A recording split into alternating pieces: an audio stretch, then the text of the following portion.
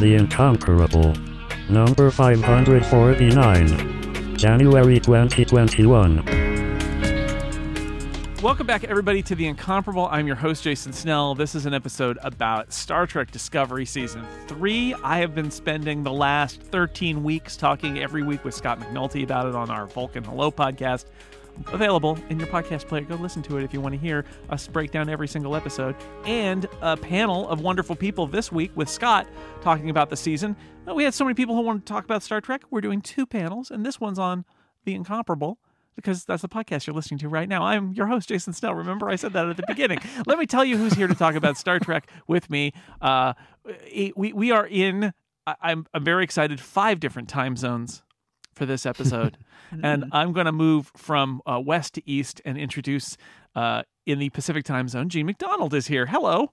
Hello, Jason. It's great to be here. And yeah, 5 time zones could easily be covered by one Spore Drive. Exactly right. Well, I mean, at the beginning of this season, Discovery goes through even more than 5 time zones. Sort of in Mountain Time, it's Erica Ensign. Hello. And a Vulcan hello to you, Jason. Oh, thank you. Thank you. Wait a second. Vulcan hello is a punch in the face. What are you doing? Oh, no. I said the quiet part loud. In a state that honors both Central and Eastern Time, but I think he keeps Eastern Time, it's David J. Lohr. Hello. Hi. Yes, I do, in fact, live in a place that has 2 time zones and at least 2 dimensions. So. Now we're going to skip forward a little bit in good old GMT, the Prime Meridian, UTC plus 0. It's James Thompson. Hello. Thanks for plucking me out of that trash heap. Or should I say rubbish heap? You can say that. I'll allow it. And an hour ahead of James in a European time, because James technically no longer in a European place, it's Andrzej Tomic. Andrzej, welcome. A punch to the face to you, Jason. Thank you. Live long with a sore face.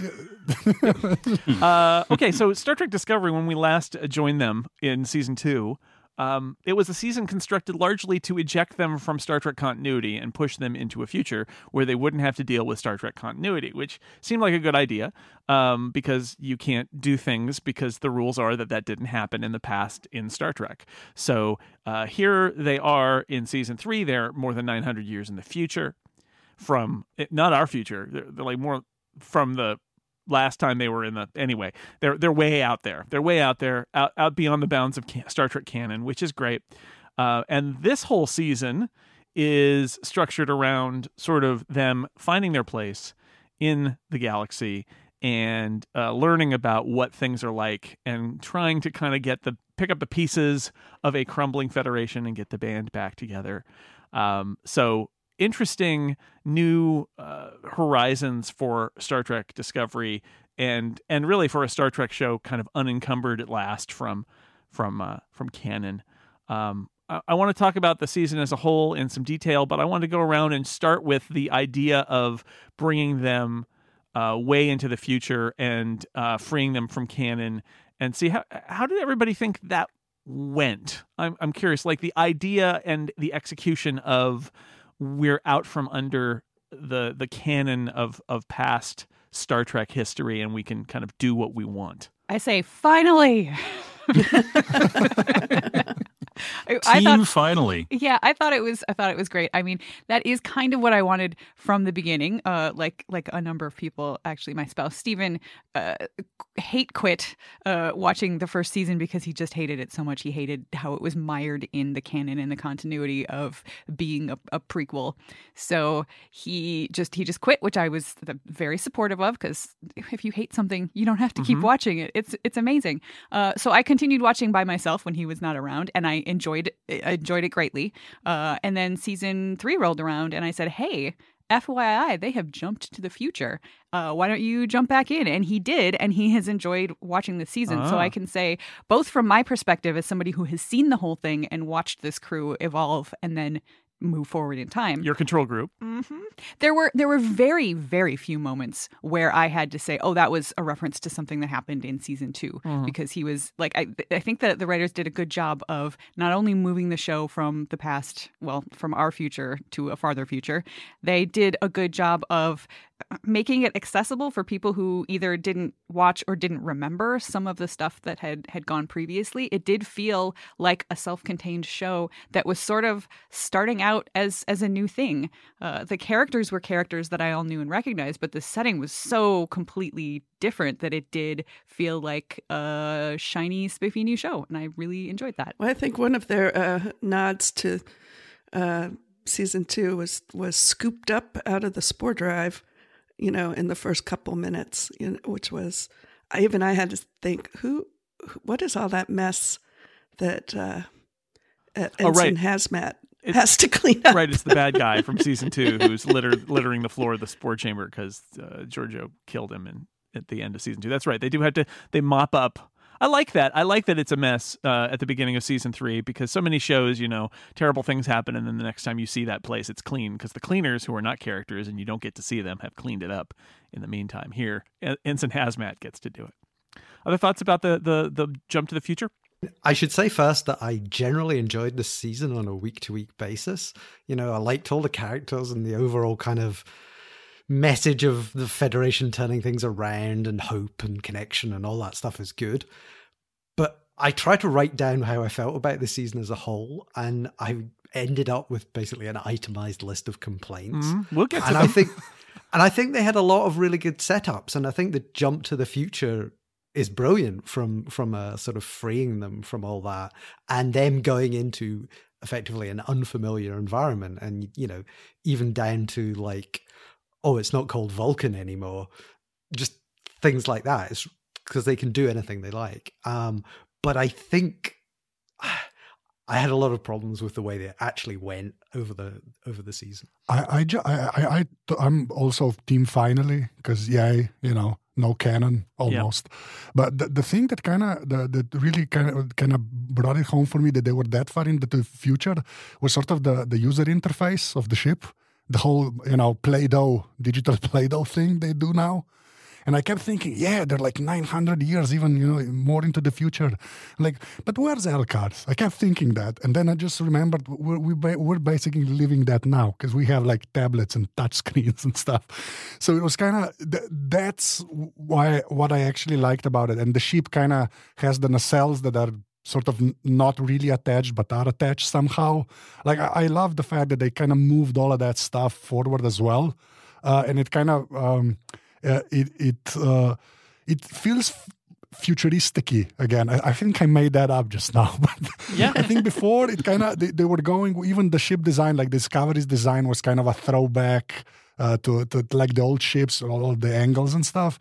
But like this season felt like this was actually in the future of the future, and that's a good thing. And I think they actually pulled that off, which is kind of hard to do because all of us have been watching Star Trek forever so far, and you're kind of used to all of the stuff, and for them to kind of go even forward like that, and it kind of makes it kind of looked good, and even the digital Play-Doh thing, that was I like the interface. It kind of made sense, although, Elcars was still Elcars, but, yeah. The programmable matter. Something that Lauren said to me was, it's a little bit silly that they jump 900 years in the future and then act all surprised that, like, the Federation is not around because what government has survived 900 years? And I said to her, okay, a couple things. One is, it's Star Trek, and they're in the future and they've had these institutions longer and all that. And the second thing is, it's exactly what Anjay said, which is, it's Star Trek also in the sense that what you really just want to do is make it feel future-y.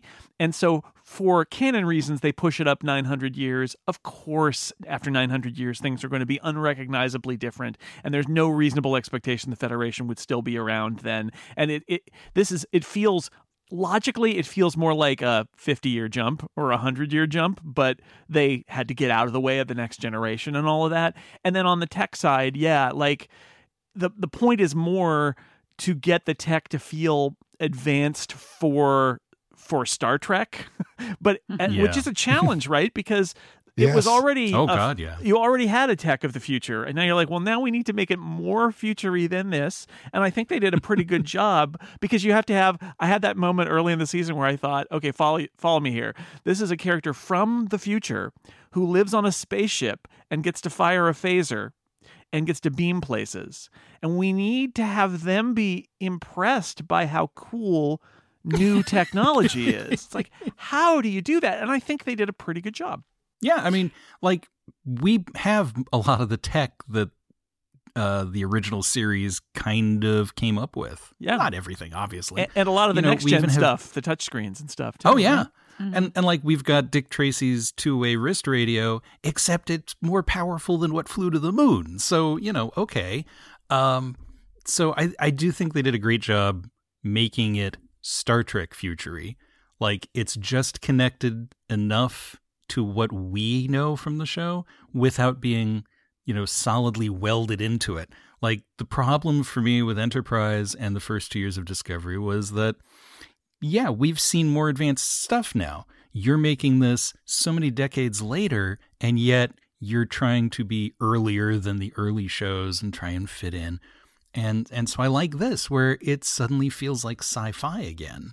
I think the one thing that I liked was the year time jump for Burnham. Oh. Like, yes. She has the whole year to,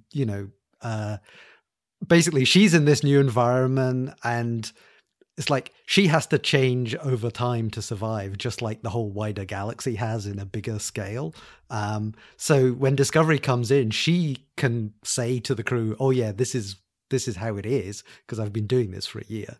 And I liked that. And I liked the tension that brought as well, because she was kind of a bit, they were still like, it was 5 minutes later for them, and she's got off and had to be a bit more rough and ready to actually get through the year. First of all, it allows us to get used to the new time setting without everybody else. It just gives us a nice little focal point for that first episode.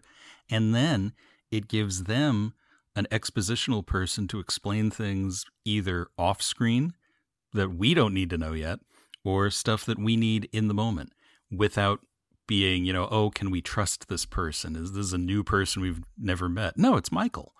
Michael's a little different, but it's, we can trust that. And it was a great shortcut storytelling wise. Yeah, I think one of the themes of this season, as we will discuss, I would say the writers always map out what they want to have happen in the season, and I think in the back end of the seasons you can feel that they have to kind of rush and cut corners in order to get to the end, which I think has happened every season now in Star Trek Discovery, and I would argue on Star Trek Picard too. Like this, I think this is a problem with the way they construct their story arcs. But that said, with a hindsight of 13 episodes, clearly this is a story about Michael Burnham getting to the point where she is a captain and confident and capable and has proven herself. And so at the beginning, by having her be on her own, not only does that give her information about the future, but it also places a little bit of distance between her and the Discovery crew, because she's not the same person. She's been through this in this chaotic era. And she can be their guide, but also she's different and has to kind of like find her way home.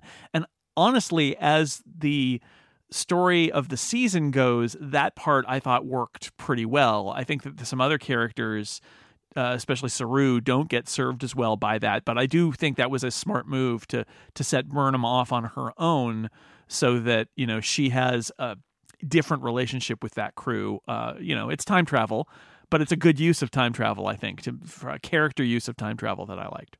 Let's shift gears then and talk about Burnham. How about? Since this is all about her, I mean, this is her show. By the way, I've definitely heard people, Scott and I talk about this, people complain like, oh, there's so much about Michael Burnham. Yeah, she is the main character of Star Trek Discovery. And she is the lead. And now she's the captain of the ship, okay? They got there. They just took some time. Finally, because I think people are really confused by the thought that the main character is not the captain. Yeah. Because they're so used to that. Yeah, and I think so. I mean, the whole idea here is you're going to meet somebody and think she's about to become a captain. She has a very nice conversation with her captain. And by the end of the 2-part premiere, her captain is dead. She's been convicted of mutiny. And you're like, wait a second, what? And then it's this kind of progression. I think that's one of my favorite things about Discovery is it is this sort of messy journey of self-realization to get Burnham, where she probably, we all assumed she would end up in episode 3. Although they did, like this year, I think they did give the other sort of bridge crew some more airtime, I guess. Like they do stuff this year. Sure. At least that was my impression, which I was kind of waiting for, because I do agree with that the whole Burnham. She's the captain. She's not the captain. She's like basically a convict. She's not. She's back. She's now. Yeah. She's a captain now. She has a catchphrase, which is, we'll get to that. Anyway. But I do like that there's the breach crew kind of got involved, and I actually, remembered some names, and I'm Team Ovo forever. So, it's, you kind of get a feel for that, because I think that was always part of Star Trek. That at some point, some people were going to sit in a room and kind of figure things out. And I think that wasn't the case in the first two seasons that much. I think this year we got some of that. I think that's very Star Trek-y and kind of great that it's back a little. I remember the moment in season 2 when Captain Pike is running the ship and he just calls out an order to Owo, and I was like, wait a second, you know her name and you've given her a nickname. That's great. So it's been nice to see all of them developing. Well, I think that one of the things I didn't love about season 2 was that Burnham seemed to be like, taking a backseat to Pike, even though she was still effectively the main character, and certainly by the end she is. But I mean, I loved seeing Pike, and I think we all just fell in love with Anson Mount as Pike. But by having such a undeniably good captain after evil captain in season 1, like I think we felt like we were in the old Star Trek again, and he's like even better than Kirk, and he got a lot of focus, which I felt took away from Burnham's story. Hashtag they built the sets, but by the which we said last year. But by the way, they're making a show now. So again, I'm going to say Anjay. We called it, right? They built the sets. But I'm basically responsible for it, Yeah, so that's well done. Be, Thank you, Ajay. I'm going to just put that on my tombstone at some point. So I think that as you've mentioned, it's old school Star Trek was not about necessarily one character. We didn't have a main character. It was more ensemble drama, and I think they did, for me, a good job of balancing the idea that you do have Michael Burnham as the main character, and I like her as the main character, but also keeping enough of the ensemble drama to balance that out a little bit. Yes, it's true. It did take me a long time to learn the names of a lot of the bridge crew, but there were enough other people that I did know the names of that it still felt balanced to me. When in this season, like, I'm not a big fan of the sort of self-realization arc. So there were some episodes of this that were a little soggy for me, simply because it was really about Burnham coming to terms with, the fact that she had been there for a year and she had changed internally, and she's not sure if she's really right for the Federation anymore. And like that kind of stuff just landed really flat for me. Not because it wasn't well done, just because that's not a me thing. But at the same time, we still had other characters doing interesting things, and for the most part, interesting action happening in most episodes. And even when I didn't really care as much about the internal struggle of Michael Burnham, I did care about her interactions with the other people, like her relationship with Book throughout the season and the way that grew. Watching Saru become an amazing captain, and I am Team Jason in terms of how Saru he was done dirty, I think, in this season. But when it comes to Michael, I really think that the writers, for me, did a nice job of giving me other stuff to glom onto and be excited about and invested in, when I didn't care as much about exactly what was happening with Michael, who, let me be clear, is still a great character, and I liked seeing her become the captain at the end. I wasn't super happy about the way it came to be, but I still thought that it was well done. Yeah, the Saru thing, I mean, I should just mention it now. Like, he has been one of the great characters in this show. It's very clear that he's a good captain. He becomes officially the captain at the beginning of this season, more or less. Episode 3, basically, end of episode 2. And he's very good at managing people, and it's not like he doesn't have things to learn, and he gets advice from the Admiral about managing his people, and like it's a really good progression with him. And the challenge is that the show wants to show off Saru and how good he is because he is a breakout character for them.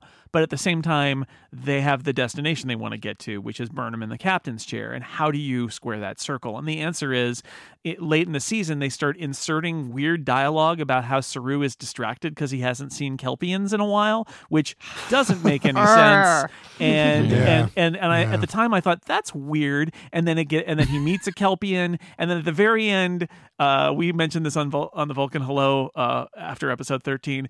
At the very end, it's literally he is Poochie and has to return to his home planet without a real goodbye or explanation. He gets a shot of him with his new friend on Kaminar, but he is done dirty, and I get why they needed to get him out of the way, because basically, like, they can't write him out. He is coming back. He's a good character.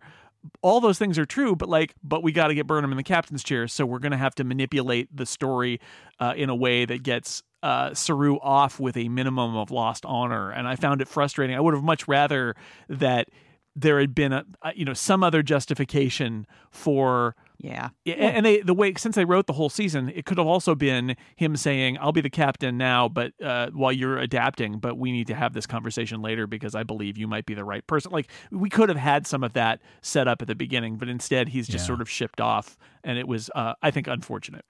And how much of it is from saying, okay, we've got this great idea for the burn, right? What caused the burn? And thinking, oh, well, super powerful child, genetics, all this stuff. And at what point did they decide, oh, maybe it was a Kelpian child? And that gets Saru off the ship. That gets him off the ship, but it didn't have to be. Yeah. Right? There's not really a great reason why it has to be a Kelpian child. It's probably partly because they cast Bill Irwin and said, wow, he can sound like Doug Jones. That's awesome.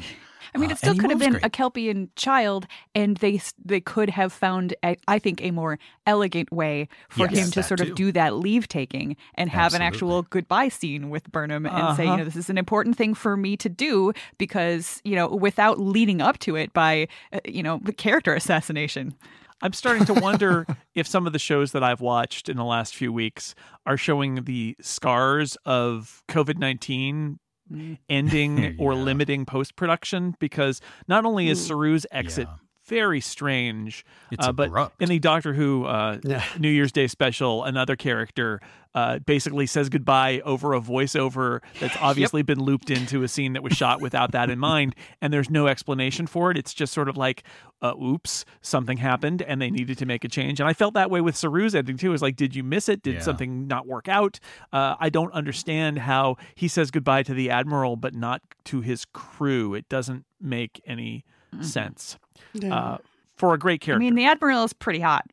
Like Giorgio is getting a spin-off. Maybe he's getting his own Star Trek Different Strokes set on Kaminar. We do need to talk about the other characters, new characters, and existing characters. And there are so many characters on this show. Carl. Now that there is Carl. That's true. So let's talk about the new characters, because first off, we have let's Erica mentioned the Admiral. Let's start there. So Oded Fair, who is hot. Like, I'll give Erica that. He's a very, he's one of those actors who always could play the general. Like, those actors where just a general shows up. It's like the Situation Room, and a guy in a uniform walks in. That's that guy, basically. He was born to play that. A very attractive man, if I may say so. Admiral Vance is his name. I can never remember that his name is Vance. I just think of him as the Admiral, but it's Oded Fair, who is a really good actor. And it is a good part where you're like, he seems gruff, but approachable, but maybe menacing. And is he really bad? And I went through the whole season thinking he might be really bad, and that I didn't want him to be, because I really want to believe in the Federation and not have this nonsense of like, what if the Federation was really bad? It's like, no, it's not, and he's not, and he's not. So that's good. There was 3 seconds where I was thinking, oh, please, no earworms, just no earworms, just no. I mean, the thing is, I didn't think they were going to make him bad because Hope was the whole point and the whole arc, and you kind of undercut that with a bad, evil infiltration and all that. And yet there were a couple of moments where you're like, well, you're playing the ambiguity nicely. I like that. Because they cast an actor who he's played villains before and he's really good at it. I mean, you've got him, and they also cast David Cronenberg, and they were both seemingly picked for their, oh my God, yeah. I totally have ulterior motives vibes. And then kind of nothing happens. Like, you know, you get the director of The Fly to come in and play a creepy scientist guy who then just straight up explains what's wrong with Philippa, and that's it. And he's a good guy. I want to know more about him. Well, he's apparently back next season as well. Somebody was asking, I was like, well, why do you cast David Cronenberg? Why is he in that last episode where he's just got a line of dialogue? And it's like, literally, he lives in Toronto. He's available. And so they just had him come over to be like, that was a case in the last episode where they had a line of dialogue. They need somebody talking to Vance. And they're like, well, can we get David Cronenberg for that? Because we don't want to introduce a new character.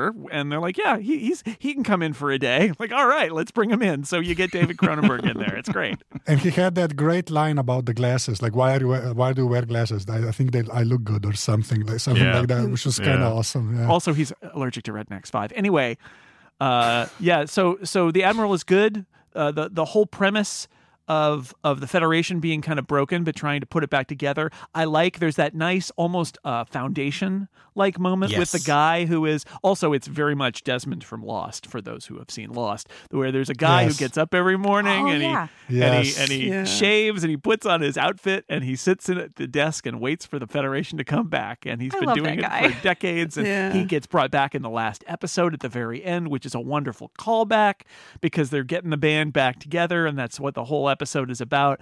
I like that whole idea that the Federation is not what it was, but that it stands for something, and that, I mean, very clearly, I thought this season would be all about that, and it turned out it's not. It was sort of like a little bit about that, but really about like all of the other kind of acclimation to this new time frame. But I did like the idea that the Federation is there. It's got a bunch of interesting ships that look kind of weird, and then there's Admiral Vance, and there's David Cronenberg is there doing, being mysterious, and yeah, I thought that was good. There's such a strong theme of identity through the whole season. Who am I? What makes me who I am? Whether it's Burnham or Booker or the guy at the beginning, or Saru, or Sukal. Everybody is facing questions of who they are and why they are there. And I love that. And Discovery has always been about who do I, living up to Federation ideals, right? For season 1 and season 2 were also about that. And so I feel like that it's a perfect moment to have Discovery come in and have to find the Federation and sort of like stoke the fire a little bit. I also, talking about Vance and all of that, one thing that I also appreciated about this in hindsight is that it would have been really easy for the Discovery to come from the past and like, oh, the Federation lost its way, and we're going to show you what being a part of Starfleet is all about, and then you'll learn, and then and like we have to teach them what the Federation really means because they've lost it. And that doesn't happen either. I am so glad they didn't do that. Yeah, exactly. That's another path that I'm glad that they didn't go down, which is, yes, they've got the spore drive and they've got a lot of dilithium and they figure out the source of the burn. And so they're healing, but they're not like providing moral guidance. The Starfleet and the Federation are still standing for what they stood for. And I like that. And I think that was important for the idea of hope and continuity too. Right. Again, you can't Mary Sue it, right? If it's like, oh, our characters will save the universe. Only we know. No, they're just helping. Yeah. I like that. I mean, in the beginning, first few episodes, it was a little annoying that they tried to even pretend they weren't from the past. Like, because that was just like, you knew obvious. Eventually they're going to have to stop saying we've been adrift. What do you mean that this is old? My horse and buggy is a 2020 model. I think they gave, they gave up trying to, pretend that was a thing pretty quickly. Obviously, people figured it out right away who were smart enough, including bad guys. But I like that they, because trying to maintain that and trying to trick the people that you've just come to their time, their era. You're in an antique starship. Come on. Yeah. Well, and now see, this was another this is on my list of great choices they made, was setting up the whole temporal accords and no time travel. And they kept re-emphasizing that so that we're surprised when we do finally get a little time travel. And it was just a smart way of saying, yeah, we're setting this rule. We're not going to screw around with continuity in the previous 900 years. Right. That's wide open. So another new character in this season is Cleveland Booker, David Ajala, who is a really fun actor. And this is a different kind of character than we usually see on Star Trek, in that he's Han Solo, kind of. Well, he's usually like the special guest star in an episode of The Next Generation who's there once, gone. Yeah, except he's here, and he ends up again. It's great. One of Burnham. He's like, no, I'm not interested. I'm not interested in your stuff. And you're like, oh yeah, you're around for the duration, aren't you? And it sort of happens. But he's interesting. He's an empath, and I think maybe the low point of the season is when we go to his planet and find out that his planet is sort of a forest and somebody's living room, and we never see any people, and they're apparently like being mistreated, and there's a horrible famine, but all we know is that that's awfully nice furniture in that living room. It was very frustrating. I felt like that was maybe their budget. Their budget showed there, where they just couldn't afford any people or sets. But he's a good character. The intense conflict with his brother, which, all of a sudden, poof, gone. Yeah. No, that was a bad. Speaking of characters being done wrong, I think that was the episode we were supposed to really figure out about Book, and I think it was a failure. But I think the character is fun, and the actor is really great, and he has a cat. And he has a weird ship that is a bunch like a Lego ship, and that's also fun and future of the future kind of of the future vibe. Yeah. So I like Book. How did everybody feel about Book? Oh, I think he was great, but that his episode really, that was like such a big minus to his whole arc. Like, I just wish he would have gotten something better than that episode. Like, the Desilu sets were had more of were more tangible than that his home planet. I think that was really, because he's such a big part of Burnham's life. You kind of want to know where he came from and all of that stuff. And I think that episode really did him a disservice. So I'm hoping. Did not notice any of that stuff. I thought that episode was just fine. Oh, really? Yeah. Okay. Well, yeah. I mean, it played like an original series episode. It was. I found it very shallow. It was, but it was like a third season. It was a third season original series episode. Well, it was like the Cloud Minders. We're told a lot about what's going on that planet, but we only see sort of three guys. And a rumpus room. And somebody's living room. Yeah, I think like the matte paintings from the original series painted more of a picture of a planet than the two shots of the forest, basically. Did they overspend on the trash heap set from that episode? Because that was a great looking thing where it's full of garbage and future garbage and stuff like that. Was really great. And his planet was space garbage. Come on, empty forest in a living room. So anyway, Book is good character, and in the end, I like that he's got this ability to talk to animals and stuff, which is a very fun, weird. I really like it. People are like, oh no, Star Trek is very serious science fiction. It's like, have you seen Star Trek? There's all sorts of weird things that happen. And so the fact that he's like an empath and talks to animals and has a glowy forehead and stuff, not only did I love how weird that was, because that's a very original series to me of like, sure, why not? But then at the end, it turns out that it's also a little bit of a setup, because apparently he can pilot the spore drive. He can talk to mushrooms, which too. I totally bought. I was like, oh, you set that up. Of course, that's really good. Good job. Like, I thought that was a really great setup in that I didn't see it coming. I thought they were going somewhere else with that. And then one of the themes of this season is also like, okay, the spore drive is great, but Stamets is the only one who can pilot it. That's not something that we can keep going with. We need to figure something out. So Book turns out that he can. He's like a spore pilot guy too. That was great. And on top of identity, you get people discovering new things about themselves, new things they didn't know they could do or were capable of, like Stamets and Culber discovering, hey, we could be good parents too. Who knew? Yeah, I mean, that's always been a hallmark of Discovery that I think they've done really well. You know, people learning things about themselves, like the whole Saru's whole arc of learning that everything he thought he knew about his people was a lie. I feel like they carried that forward very nicely in this season. Yeah, and one thing I love about Booker is the hints. They layer this very nicely through the season as I rewatched it. But the hints that's not his real name, and when he finally says, well, that was my mentor's name, and someday I'll tell you who he was. If I survive, I'll tell you. If I survive. And I kind of like the idea that we might never know. Yeah. I have a wish for season 4. I think that Grudge will actually be a queen. Like, he keeps saying it, like, and we think, like, oh, that's so sweet. He says his cat is a queen, but, like, by the end, like, in the rewatch, I thought, they say that a few times, and, we don't know anything about animals. And he's empathic and can talk to her. Cat's paw too. I was really... That's what we're getting. I was really concerned that there's an episode where because once you have the cat in the spaceship, you have to do a lot, which I found was hilarious, because not only do I enjoy that there's a cat in the spaceship, but I enjoy that then they have to do the work in dialogue to either take the cat off the spaceship before it goes into battle, or explain that the cat was okay. And there's the one scene where they have to take the cat to sickbay because they all got irradiated, and the doctor says, she's fine, I resequenced her, some of her DNA, so she does, but she'll be okay. And I thought, that kind of torpedoes my theory that she's one of those cat people from Assignment Earth, right? The Gary Seven had Isis, the cat that was also a lady. But I don't know. I'm still holding out hope a little bit that there's more to Grudge than just that she's a cat.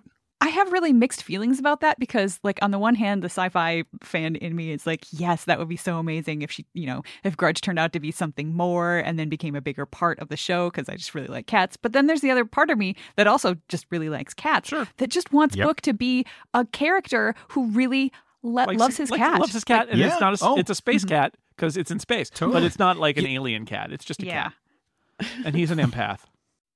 After how many decades of being a Star Trek fan and going, oh, I'd love that technology, or I'd love that, the thing I really want is the cat box that vaporizes everything and cleans itself. Yep. That's the Star Trek tech I want today. She's a queen. She deserves the best. That's just takes what's in the litter box and turns it into apples. Into fruit, apparently. Yeah. So Erica mentioned that Stamets and Culber are like surrogate dads this season, which was a development that I really enjoyed. The young Adira, who is another one of our new characters this season, they are a human who gets implanted with a Trill symbiont in an emergency situation because their boyfriend, who is a Trill, died. And that was the only way to save the symbiont, who actually has the memories of a Starfleet admiral, and it's all very interesting. And we get to go to the Trill planet in an episode that felt very old. Actually, it felt very TNG to me, but I really enjoyed it. And so they're a very young character, and there's the scene where they say I'm non-binary, basically, plus Trill. There's a lot going. Plus I have my boyfriend who I can see. There's until a lot going, other people can until other people then later can in holograms and elsewhere.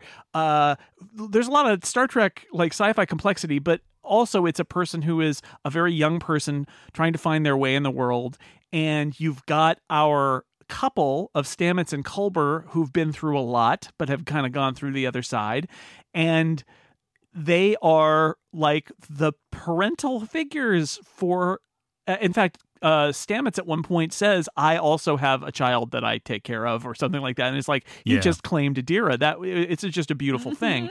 So that was a very interesting, complex knot of characters and Star Trek-y sci-fi stuff, but I enjoyed that. I feel like that character didn't get as much screen time in this season as I thought. So I hope that there's more with them next season, because although having a kid genius, I mean, it's the Wesley Crusher character, sort of, right?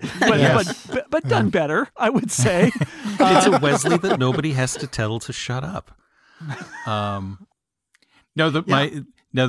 does lead to one of my few borderline complaints about the season. I loved the character. I think they did a really good job of introduction and setup, and then layering them in and using them properly in the rest of the season. But the whole starting point of, oh, is it safe to implant a symbiont in a human? I don't know. I've never heard of that. And I can accept, thousands of years, knowledge is lost. But the very first episode we ever met a Trill, he suffers a fatal injury, and his symbiont is implanted into William Riker. We know it can be implanted in a human.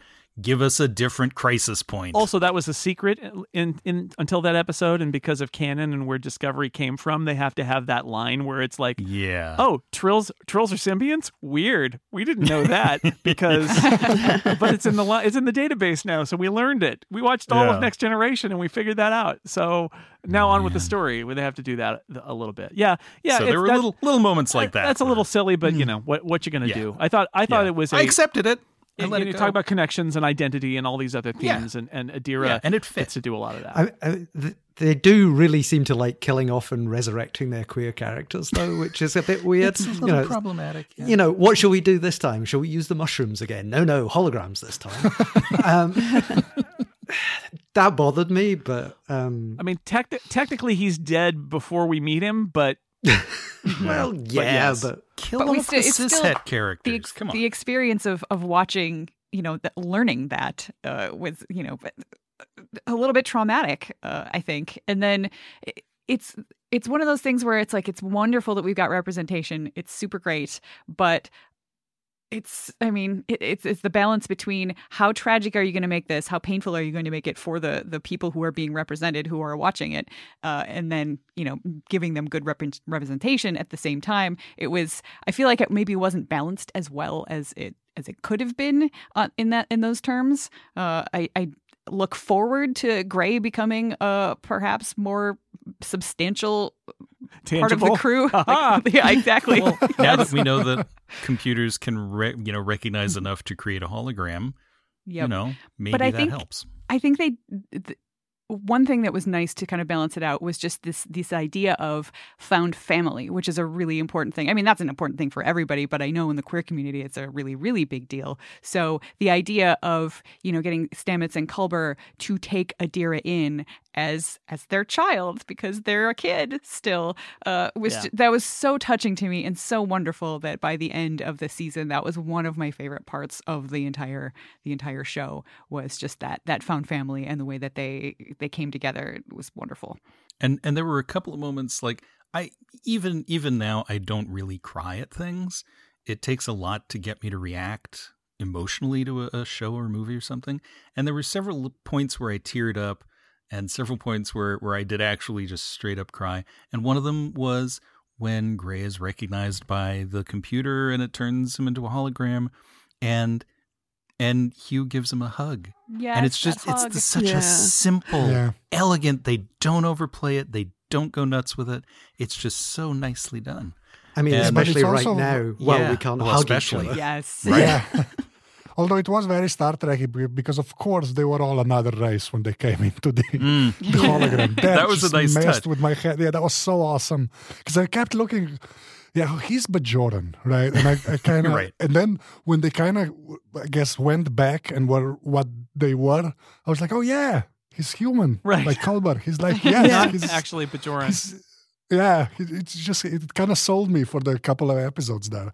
And just on a sort of a practical, just because English is my second language, the whole they, them, like the pronouns thing, that was kind of great for me because I got to watch it and kind of really absorb that, because that still messes with me because I translate everything in my head anyway, right? So I kind of hold on to the, and then because every time I hear them, it's like, it's plural to me still. It's still kind of hard. And just seeing it in I know that sounds stupid, but like it kind of, like it made it more real for me for one person to kind of to say them and just mean one person. Does that make sense? Yeah.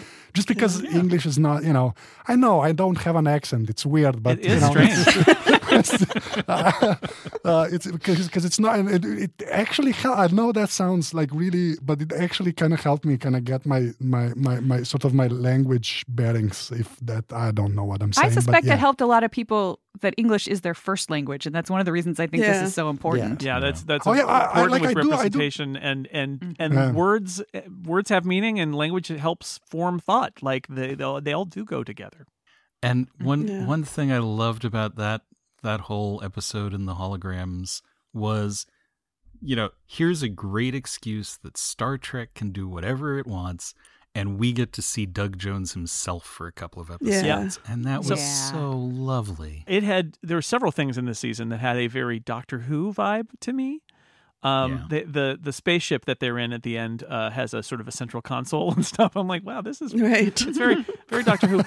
But really, when I say Doctor Who vibe, also by the way, the Discovery is bigger on the inside because apparently there's a whole other universe where the elevators. I'd written that down. That where the was something turbolifts I go. would- I don't. Yeah. It's That's- Monsters that's Inc. in my there. I don't know what's biggest happening. complaint. I don't. I mean, they just went with it, and I thought that they did a very exciting, fun action scene with it. I still don't understand sure. it, and it still doesn't make any sense. I want to see the diagram of that ship. It's and I want to subspace. see it. It's subspace. Suffice it to say, it's subspace. Anyway, what I like is, as I said earlier, Star Trek does all sorts of silly things.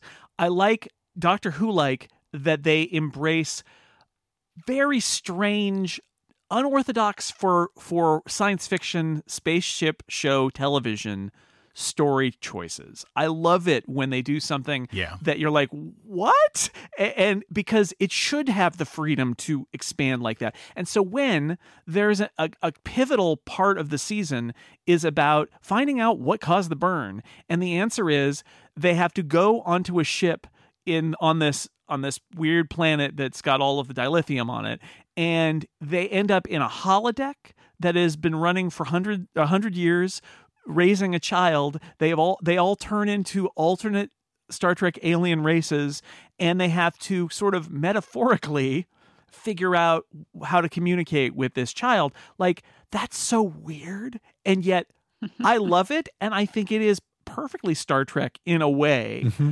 And so the fact that we come to this point and now it's all about us as the wrong races of characters, including Doug Jones without his makeup on, having to convince a child who's been raised by holograms that they're real while the holograms are all falling apart around them. Like, I thought it was a master stroke. I thought it was a great decision to do that. I think it ends up being really good and emotional. When they start intercutting it with spaceship battles, I felt like the tone didn't match, and I kind of wished it was just a standalone episode rather than embedded in the finale with explosions and stuff. But I did think that whole Sokal thing was weird and beautiful, and I'm happy that they were bold enough to make a decision like that, because I do think it worked. And yes, Culber looks great as a Bajoran. Doug Jones is a human. Who knew? I think my favorite. I mean, other than seeing Doug Jones for what he actually looks like, is that was one of the moments I loved Burnham the most, is when she said, "Okay, I am a hologram. Yes, I'm going to teach you about social connection." And I thought she just went right into it, and she's so just because she's so smart, and she did. And plus I loved, I have to say, the outfits. She had these amazing, like, red kind of capey outfits when she was a hologram that I really enjoyed. I guess I didn't like the solution to the burn, or the what was behind it. You've got this galaxy-wide tragedy, and apparently Sokal got bitten by some radioactive dilithium as a child or whatever, accidentally kills billions of people, nearly destroys the Federation, and they're like, it's fine, we'll just send him home. I'm sure nothing bad will happen, so long as he doesn't go near that planet they again. actually say once you leave here, you won't be connected to the dilithium anymore. Right. Yeah, but don't go near dilithium, though. In general, just stay away from dilithium. But don't go on a spaceship for a while or whatever. I didn't like it, but as you say it, I mean, David Cronenberg didn't even try and dissect him or anything that we know of yet. Well, I mean, So maybe far. that's why it was so important for Saru to go back to his planet like Poochie, right? Just to make sure that none of that kind of stuff is going to happen. And apparently 95% of the budget was just the hologram and the CGI. Like when I saw Joe in the Slack say, they spent a lot of money on that episode, and he should know. Yeah. He's in that business. Like I was genuinely sort of surprised how good stuff looked in the whole every hologram scene, even the weird ghosty thing the apparition. Had to look that word up before we started recording, but like it really like that. Like I think all of the CGI in the so far in Discovery has been pretty great, but I think this season was better, at least to my eye. Like it really kind of was. It was what Star Trek always kind of deserved, but never really got. I think.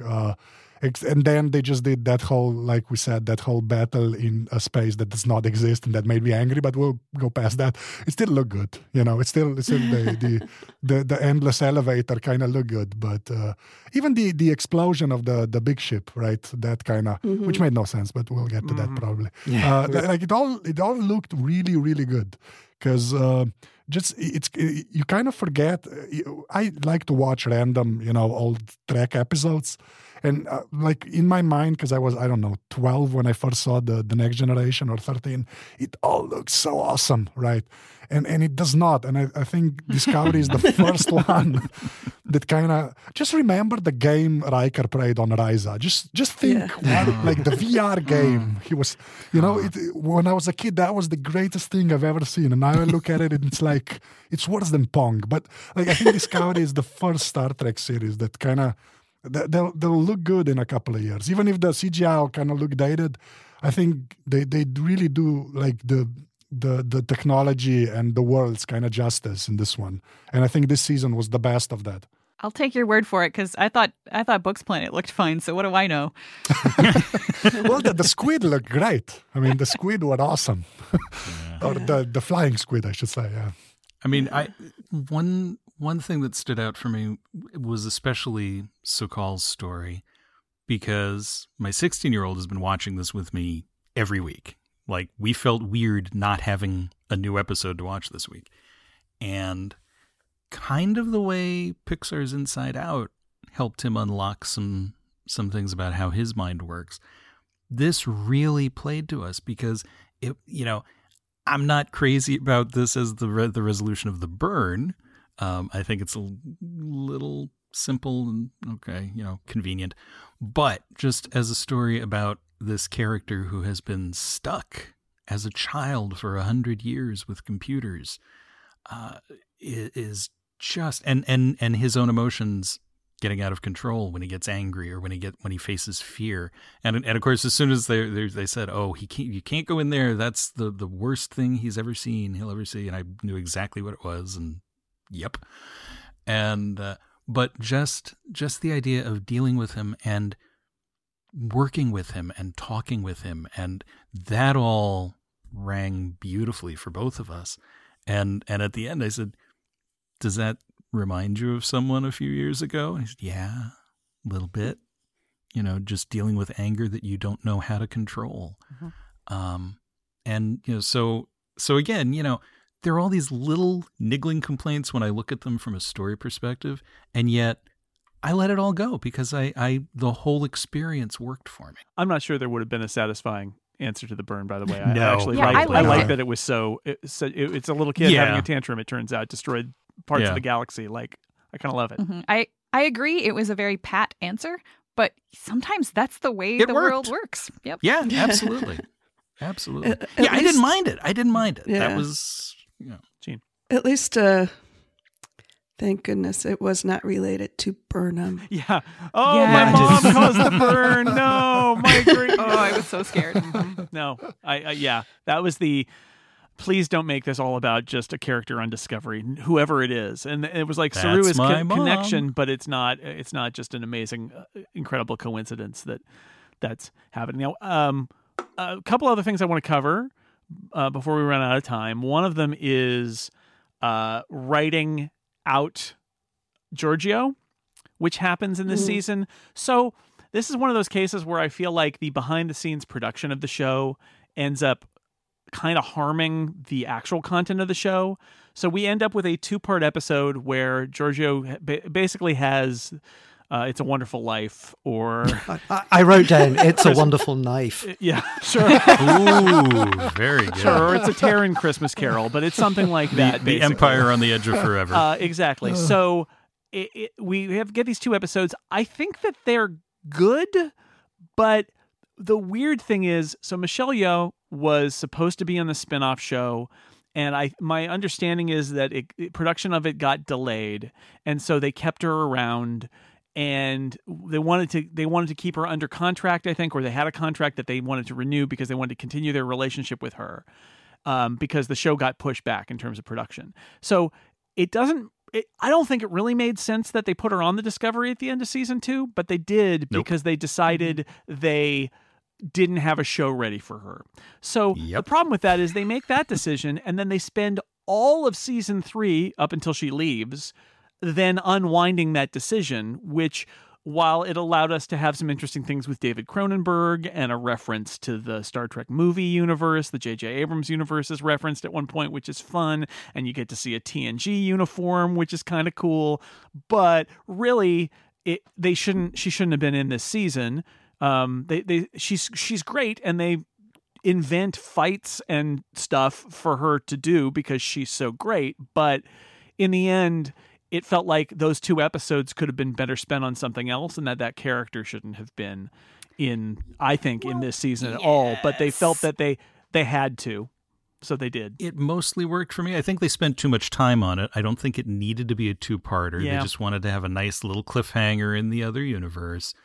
But I think it did work in terms of both grounding Michael and a few more experiences with a mentor who isn't really her mentor but kind of is, and she's a monster. She's a monster who's also a mentor. A monster. Yep, that works. And to sort of help them each clarify their own identities and what makes them different from their counterparts, as well as from each other. And that helps form her and make her ready to be a captain. But it also helps redeem Giorgio, because I think they probably realized at some point she's a little too evil to be the anchor of a series where she's heroic. And this way, it gives her that It's a Wonderful Life moment. I mean, look at how totally different she is by the end of that 2-parter. Right. And also, it just gives us Carl, who was my favorite thing in the whole season. Paul Guilfoyle wearing a hat. Yeah. He's the guardian of forever. And he's just this guy. He's just this guy, reading a newspaper. Yeah. This is a part of the show that I do also have really mixed feelings about, and that's because I enjoyed watching Giorgio and Michael interact like I always have. Yes. The scenes are just great. They crackle. So I was happy to see them get to continue to bounce off of each other. I was happy to get to see Michelle Yeoh kick some serious butt. Oh yeah. That is also always delightful. But I don't think that it worked super well as like a puzzle piece that fit nicely into this season. That was one of the parts that Steven, having not watched the previous seasons, really struggled with. He hated her character. He had not seen any of the beginning of it, so he was just like, dropped into this really awful woman who says terrible things to people all the time. And he didn't have enough time in these few episodes to sort of, watch her character grow. I did, because I had seen more of her. And on the other hand, I really did appreciate how much character growth she got. And I ended up liking the It's a Wonderful Life episodes of her quite a bit, in part because we got to see the other actors on the show play baddies, and I'm sure that they were having as much fun doing it as I was watching it. But I liked to see that character growth, and I totally agree that it will, I think, pay off for the other show to have her be at a different place, but I don't think it necessarily served this season of Discovery super well. That's basically what I was trying to say, is that I enjoyed that episode. I did laugh. The Guardian of Forever literally says something about, well, I can't tell you, but I'm sure you're going to be having adventures in the future. It's very much the spin-off dialogue that she's given. It's a good thing. And thematically, they do good thematic work with the mentor and Burnham. But it just, the whole time I just thought, you made this sort of rash decision to have her be on the Discovery, and now you're going to spend an enormous amount of effort getting her back off. It just seems a little bit silly. Yeah. Like time that could have been spent dealing with Saru a bit more, I guess. Yeah. Right? Like I also enjoyed the mirror episodes and Adira and Tilly and like everybody else. It just tilted the whole thing out of balance. And now my son has not seen season 1. So I had to explain the mirror universe a little bit. And I had to, and he would say, Are they back yet? No, they're still evil. Are they back yet? Just No, look for they're the still gold. evil. Look for the gold. Yeah, look for the gold. Yeah. Look for them being, snarly. It's fine. At least the Mirror Universe has nice uniforms. Yeah. Yeah. That's Yeah, true. the uniforms. And one thing, the other favorite thing about the season maybe is the last scene where they all get new uniforms, because I have hated the blue uniforms for 3 They seasons. felt worse and worse as this season went along, and I saw all sorts of other uniforms, and it felt like this is a show that's done like 5 different Starfleet uniforms, and the ones that the regulars wear are the worst of the 5 for some reason. I don't really know why that is, so they get new uniforms at the end. And, All right, can I just ask, like the badges? Because I don't like the badges. Like, do you like the weird like They ellipses? look like scarabs. Yeah, I like don't- scarabs. I don't mind them. I mean, the fact that they've become like a MacGuffin that can do so many things, it's it's a tricorder and a hologram and a communicator. Yeah. They transporter. need all that for the capacity, for the memory, for it to be able to transport you into. It's the I mean, it's SSD. it's an iPhone. Yeah. Yeah, but like the original sort of the original badge is that sort of pointy arrowy thing of the Federation, right? Like that's a pretty sleek design. Like I don't understand why walk away from that. You have to maybe change because- the industrial design every few hundred years to get people to buy a new one. Yeah, or maybe because Space Force uses the same logo. Basically, they Johnny Ive finally left Starfleet. I've been wondering since they introduced the personal transporter, is like, how's that navigated? Like in the beginning, I just like, they're like, boom, I'm going, I'm here, I'm there. And there was one character, the lizard Linus. character, Linus, right? Thank you. Who, when they first got him, who to me was the most realistic of like, how do you even know where you're going to end up when you activate that? I think you're supposed to set a destination or have someone set a destination for you, and then according to at least, and they were consistent with this because after I watched the one of the ready rooms where they talked about this. That the idea there is that when you're going back, there's a home setting, so when they double tap, they're returning to where they left from. Oh, double tap. So it's a double Get tap home. on there to go back. It's very, very nice. And they trained the actors about that, and they did actually a pretty good job of being consistent with that. But yeah, I agree. In general, there's that scene where I haven't even mentioned the bad guy of this season, Osira, played by Janet Kidder, she's green. She's an Orion. They beam onto the Discovery and like take it over, and I thought to myself, surely you guys need to work on. And then later they say some things about like transporter block, but it's like for your stories to work, you cannot have it be that anyone can transport onto your ship at any time. You've got to figure that stuff out a little bit. But I did like, again, that was an example of future tech, which is like we don't even have a transporter room anymore. We just kind of dissolve here and reappear there, and it felt Star Trek and yet also new, and that's like that was their challenge this season was making those two things both be true. One of the other bits of tech, just mentioning Osira, she comes in, she wants a merger between the Emerald Chain and the Federation, and genuinely wants to go legit because they've got this highly over-engineered lie detector hologram thing. But I thought that was interesting because it seemed to set up the possibility of some kind of shades of grey of the two working together and whatever. But they immediately shut it down. Yeah. Burnham straight up murders her, and then they blow up her capital ship. For no and reason. It's like, well, They just need to leave, solves but they no blow reason. up her ship. Yeah, well, that solves everything. No wonder people don't like the Federation. And just but jump. the Why thing eject that- the core? Just jump. I was yelling that at the TV. The problem with the Emerald Chain is they didn't set that up. Like, I was really intrigued Not at by that all. moment where she says, we actually want to make a deal with you and open these, trade hubs at Federation points, and we can work together and basically have a merger here. And I like where it ends up, which is, you are kind of the leader here, but you're also their military commander and have committed atrocities, and you can't be the leader of this going forward. And she says, well, that's not going to happen, and it all falls apart. But like, if we had learned earlier on that the Emerald Chain, well, it's complicated. Like, yes, they do terrorism, but yes, they also are keeping people's planets alive and feeding them, which, there are analogs to that in our modern society where you've got kind of a mixture of they feed people, but they also bomb things. And how do you deal with somebody who is operating under both those things? they just didn't set it up. So you get to that episode and you're like, wait, what? Like Osira's what? That was one of my biggest complaints, is that it plays like they wanted it to be, oh, here's this evil villain. Surprise, she wants a deal, but that she really wants a deal that's not going to be great, right? And they don't really, like, with having the lie detector, oh, well, no, she's telling the truth. Okay, well, she must be honest. Okay. And then when it falls apart, she immediately goes right back to full evil and they destroy everything. Yeah. And that had no, if she was really telling the truth, if that is really a problem, that's a more interesting problem and a more Star Trek thing to solve than, let's just blow them up. Yeah, felt more like a head. But they didn't leave enough time. Yeah, that was not enough time. That's one of those episodes you could take away from the Mirror Universe.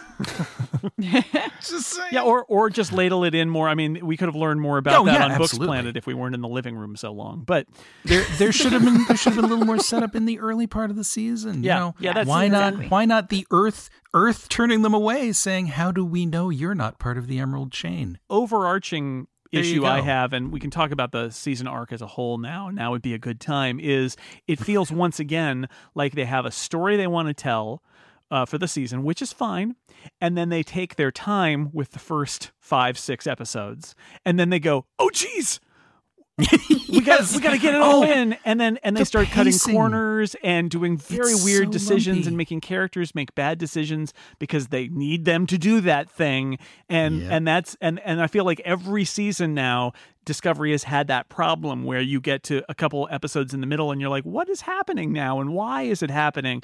And it is a pacing thing, I think, fundamentally, that if they had taken the time to lay the groundwork for things like the Emerald Chain and that they were more complex because they needed them to be complex to have that scene later on, it would have worked better. But instead, they it was very simple for the first 6 episodes, and then the last 7 episodes they had to jam a bunch of stuff in. And share your thoughts about the overall arc now, I guess. How much of it is filming before you finish writing the whole season? I assume they plot the whole season in advance, and you can plot it, but then there are Yeah. things that work in as you go, and things can change as you're writing it. Right.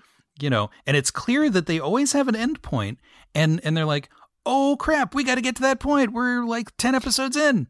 And they always, and that's the other thing, is that they allow the episodes as they write them. It seems to be they're willing to just see what happens. Let's, here's something new. And then they suddenly have to go, and then, now crap, we had to. this end Well, point. you can point instead of saying, let's do a different end you point. can point to that line of Let's follow dialogue it. about Saru saying like, oh, Saru is sad because of Kelpians not being around. And you can say like, that's the point where they realized that they needed to have Saru do this We thing need to at put the stuff end. in. And it was sort of too late and really abrupt, but like they weren't able to go back and seed that in episode 2, 3, and 4 because presumably they were already shooting or had shot or had locked and were about to shoot those episodes rather than writing all of them. Just plotting versus writing. Yeah. Any other thoughts about the overall story? There was some of the stuff that just kind of fizzled out. Like, so they had the ship's AI having merged with this sphere data. Mm-hmm. And I thought that was an interesting thing. And I love sentient ships. I watched 5 seasons of Andromeda, for God's sake. Right. But very similar premise to this season of Star Trek Discovery, by the way. Man. They do end up it does end up in robots saving cute robots saving the day that's at the the end. thing. Like it does almost nothing. It like makes Netflix recommendations to Saru, and then they go into some cute Pixar robots, and that's it. But that could have been a whole season, like arc. And maybe it will. Like I've slotted that bit in with the gray thing. Like those are 2 things Season that 4. we saw. Tantalizing hints of the beginnings of, and then we will see them grow next season. Gosh, I hope. I mean, I hope so, because we saw a future sentient Discovery like in the short treks in season 1. Same voice and everything, and love of old movies. Exactly. Other thoughts about the whole, we end up with there are lots of explosions, and Osira chews a lot of scenery, and in the end, and Tilly is left in charge. We haven't talked about Tilly very much. Mary Wiseman gets to chew scenery as Killy, that was my favorite part of the Mirror Universe episodes, was seeing her get to not be, in season 1, she played Tilly playing Killy. We get to see Captain Killy and just have her chew the scenery, and it was delightful because I think Mary Wiseman is great. But the regular She's Tilly, she gets made acting first officer, essentially. And yes, she's an ensign, but she's also a command training program kind of person. And I think everybody views her as being captain material. She doesn't do a great job initially, but she does in the 2-part sort of Die Hard on Discovery finale, which as an action piece and as a fun bit of television, I can complain about the way that they got there. But when they got to the end, I was like, oh, this is why you made so much effort to get to this ending. This is a lot of fun, right? And they all have the whole bridge crew has things to do, and they make sacrifices that aren't actually sacrifices, but they don't know that at the time. And Tilly gets to be a leader in those moments. All of that I thought worked pretty well. I don't love how they got there, but I did think that gave everybody a lot of exciting stuff to do. And plus elevators in subspace. I tend to focus on moments and characters more than I do on the entire arc. So when I take a step back and look at the whole thing, and I can point to some of the moments that were my lesser favorites, talking about Saru and stuff, and see that is a piece of the problems with the way that they did plot it out. So I completely agree with that. But when I sort of just think about this season overall, I think it's my favorite of all of them because of just the way that it felt, and the framework may have been janky at a few places, but the pieces that they hung onto that framework were so delightful to me that overall I really enjoyed it. And I hope that, maybe after 3 seasons of this, they will take some lessons about setting up that framework correctly from the beginning so they don't have to times the charm. If they can have writing and production crew stay the same for a year and not have people fired. They did have the whole pandemic to write season 4. Maybe they got ahead of the game a little bit there. Wouldn't that be great? I mean, each season I think has been better than the last. And while I loved last season, I loved Captain Pike, who is a character I have never cared. He's literally a cardboard cutout until last season for me. And so, I loved the nostalgia of that. And yet this season felt like it was doing something new. And I really enjoyed it. And so, do I have individual problems with plot lines or episodes or moments here and there? Absolutely. Is there a single perfect episode? Not really. But I can step back and say, you know what? I don't care because I enjoyed every last second of it. Thinking who is Carl and looking at his newspaper and kind of trying to make out, even before screenshots of it, just making that out and going, I bet he's the Guardian of Forever. And then getting that payoff at the end of the second episode where he literally gets to lip sync, I am the Guardian of Forever. And I just giggled like a schoolgirl. It was, and everyone was like, are you okay? I'm like, no, I'm just so happy. Nope. It made me happy. Pike made me happy, but everything made me happy. And I'm like, I'll watch more. Sure. For this, I didn't rewatch the whole thing, but I did go back to the beginning, and I feel like episode 1 and 2 are close to perfect, because they just set up what's going to happen. And yes, there's episodes I don't love. I think the Vulcans were underserved, and I think, many of the things we talked about, but once you get back to the ending and then it worked for me, as a whole story. And especially Michael Burnham and Sonequa Martin Green, I thought she got to really stretch out a lot more with the acting options, that she was given, and she just had some expressions, and her happiness and joy was much more exuberant when it could be that. It just made me happy to watch her, as was her pain when things were painful. And the whole Die Hard on the Discovery, that was some good action. It was. Which, this is Star Trek. We don't get to say that a lot, to be honest. Like even like the finale of last season, the last time we did an Incomparable episode, I was like, this is release the drones and stuff, and this is all so, I don't know. It just never really worked for me. And like this season, I was like, yeah, even like I said, the endless elevator, I'll let it go. It's fine. Like it was a proper sort of action thing. I think the thing that kind of was really weird was something Jason mentioned, like just the sort of intercutting between sort of the actiony parts and the hollow parts. Right, that was where I really think if those were sort of separate episodes somehow, I don't know how. I'm not in television obviously, but if that was somehow a little bit more separated, I think it would have been even better. But like as far as endings go, even with the whole rushing of everything, it was like a pretty satisfying ending. Except I really do like the whole Saru plotline. I think that's just a shame. I think they really were just surprised how much of a breakout character he is, and to just kind of like wavy-handy him away at the end. That was really even the shot of them looking at the stars on Kaminar. That was. I do think that was the pandemic though. Because it's so abrupt. It is I think a beautiful place to put him at the end of the season. But here's the other thing that I'll say about it. They do these Ready Room shows with Will Wheaton afterward, where they talk to people and they pump up how great every episode is and all that, because it's their own stuff. But they don't talk about. So they get to the end and they talk to the showrunner Michelle Paradise about and there's like, anything you can tell us about season 4.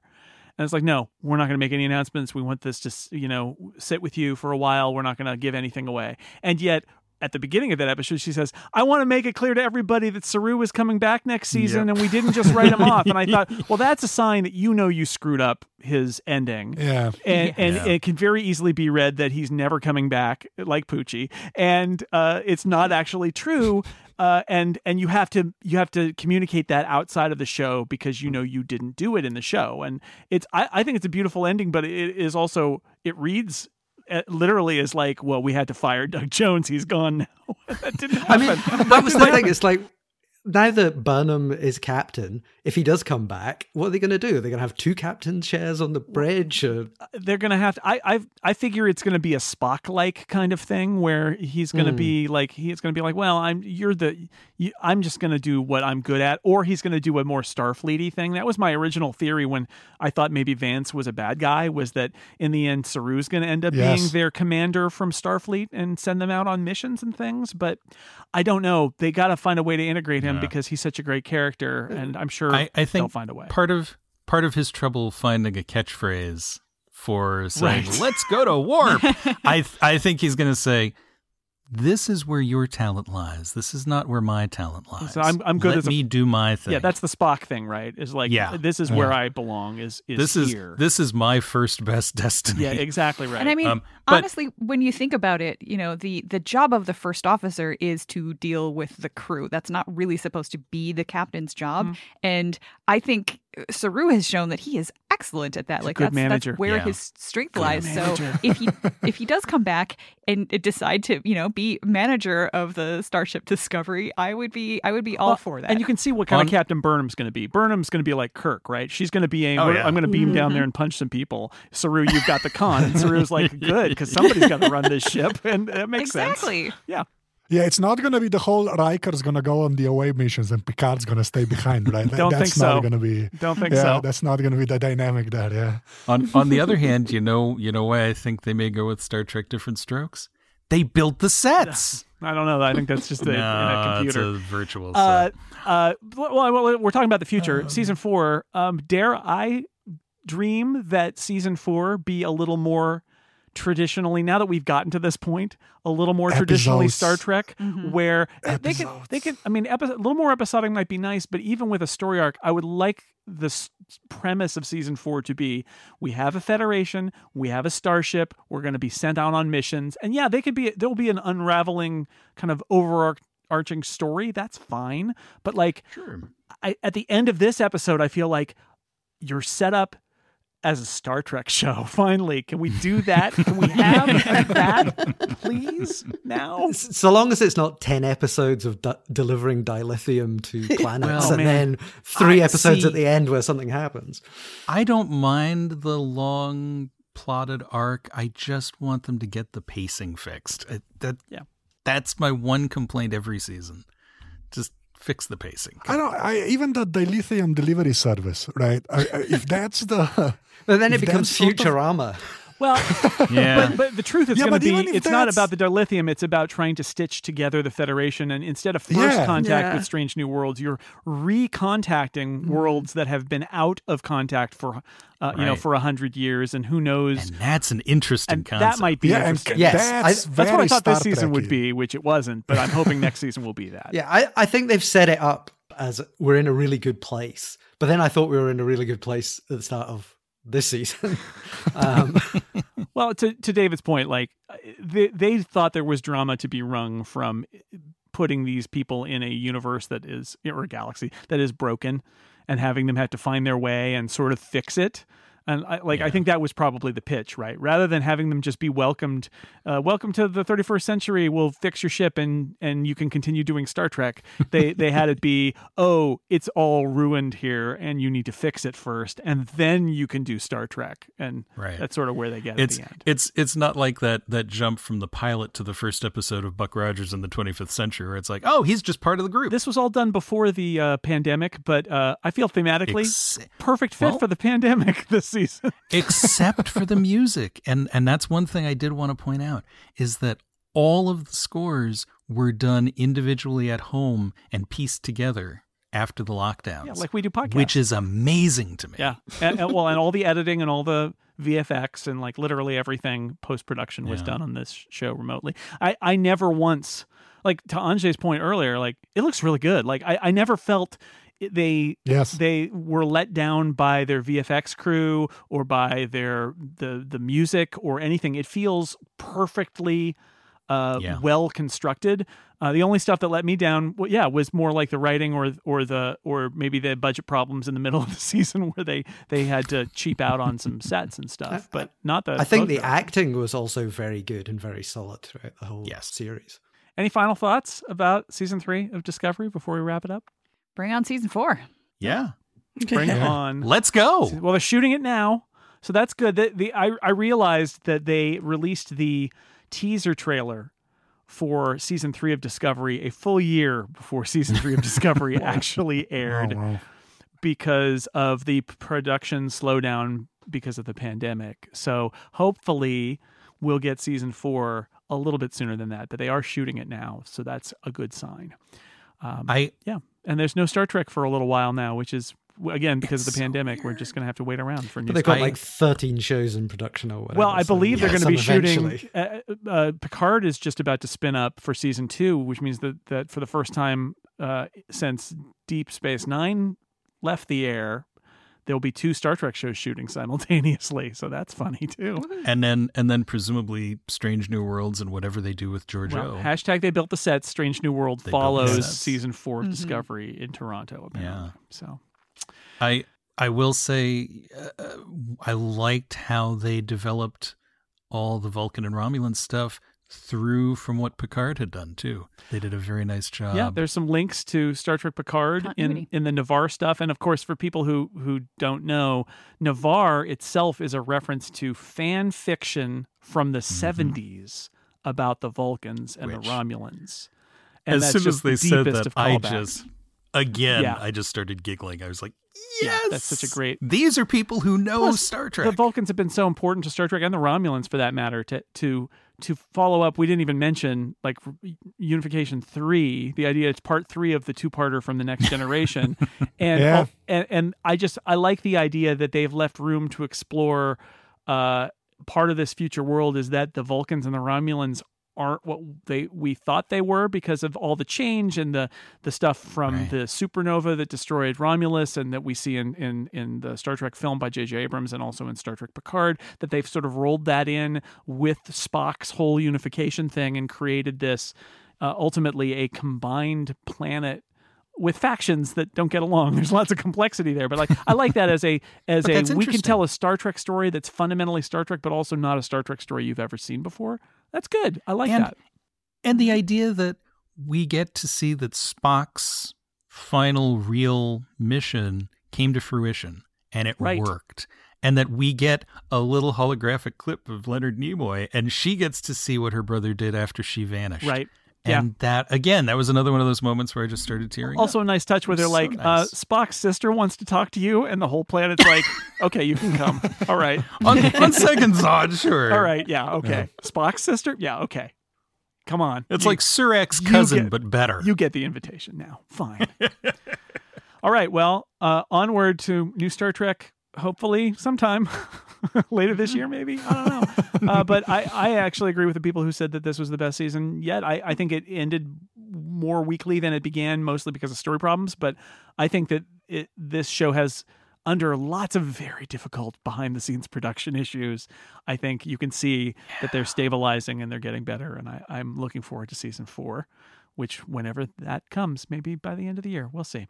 Let me thank my guests spread across many time zones for talking about Star Trek with me. I appreciate it. Andrzej, Tomic, thank you. Punching to the face, Jason. Just boom. I don't know what the goodbye the then Vulcan is. goodbye Yeah. is just a I kick don't know in the what's knees. helping you back up. Kick in the knees. James Thompson, thank you. I'll just double tap my comm badge and go back to the sofa. It's a good idea. Good idea. David J. Lohr, thank you. All I have to say is, let's fly. We're workshopping some other sign-offs for you. Erica Ensign, thank you. Jason, you need to put in some like post editing of me just saying goodbye because I don't have time to do it right now, and I've written myself out. Erica has returned to her home planet. And Gene McDonald, thank you. Thank you. I look forward to our next Black Alert. Oh, yes. And thanks to everybody out there for listening. If you do want more Star Trek talk, check out the Vulcan Hello podcast. It's got another season wrap panel with different people. And then it's also got episode by episode with me and Scott McNulty. So check that out if you haven't already. And we'll be back with another... Oh, thank you, Erica. We'll be back with another episode of The Incomparable next week. Until then, goodbye, everybody.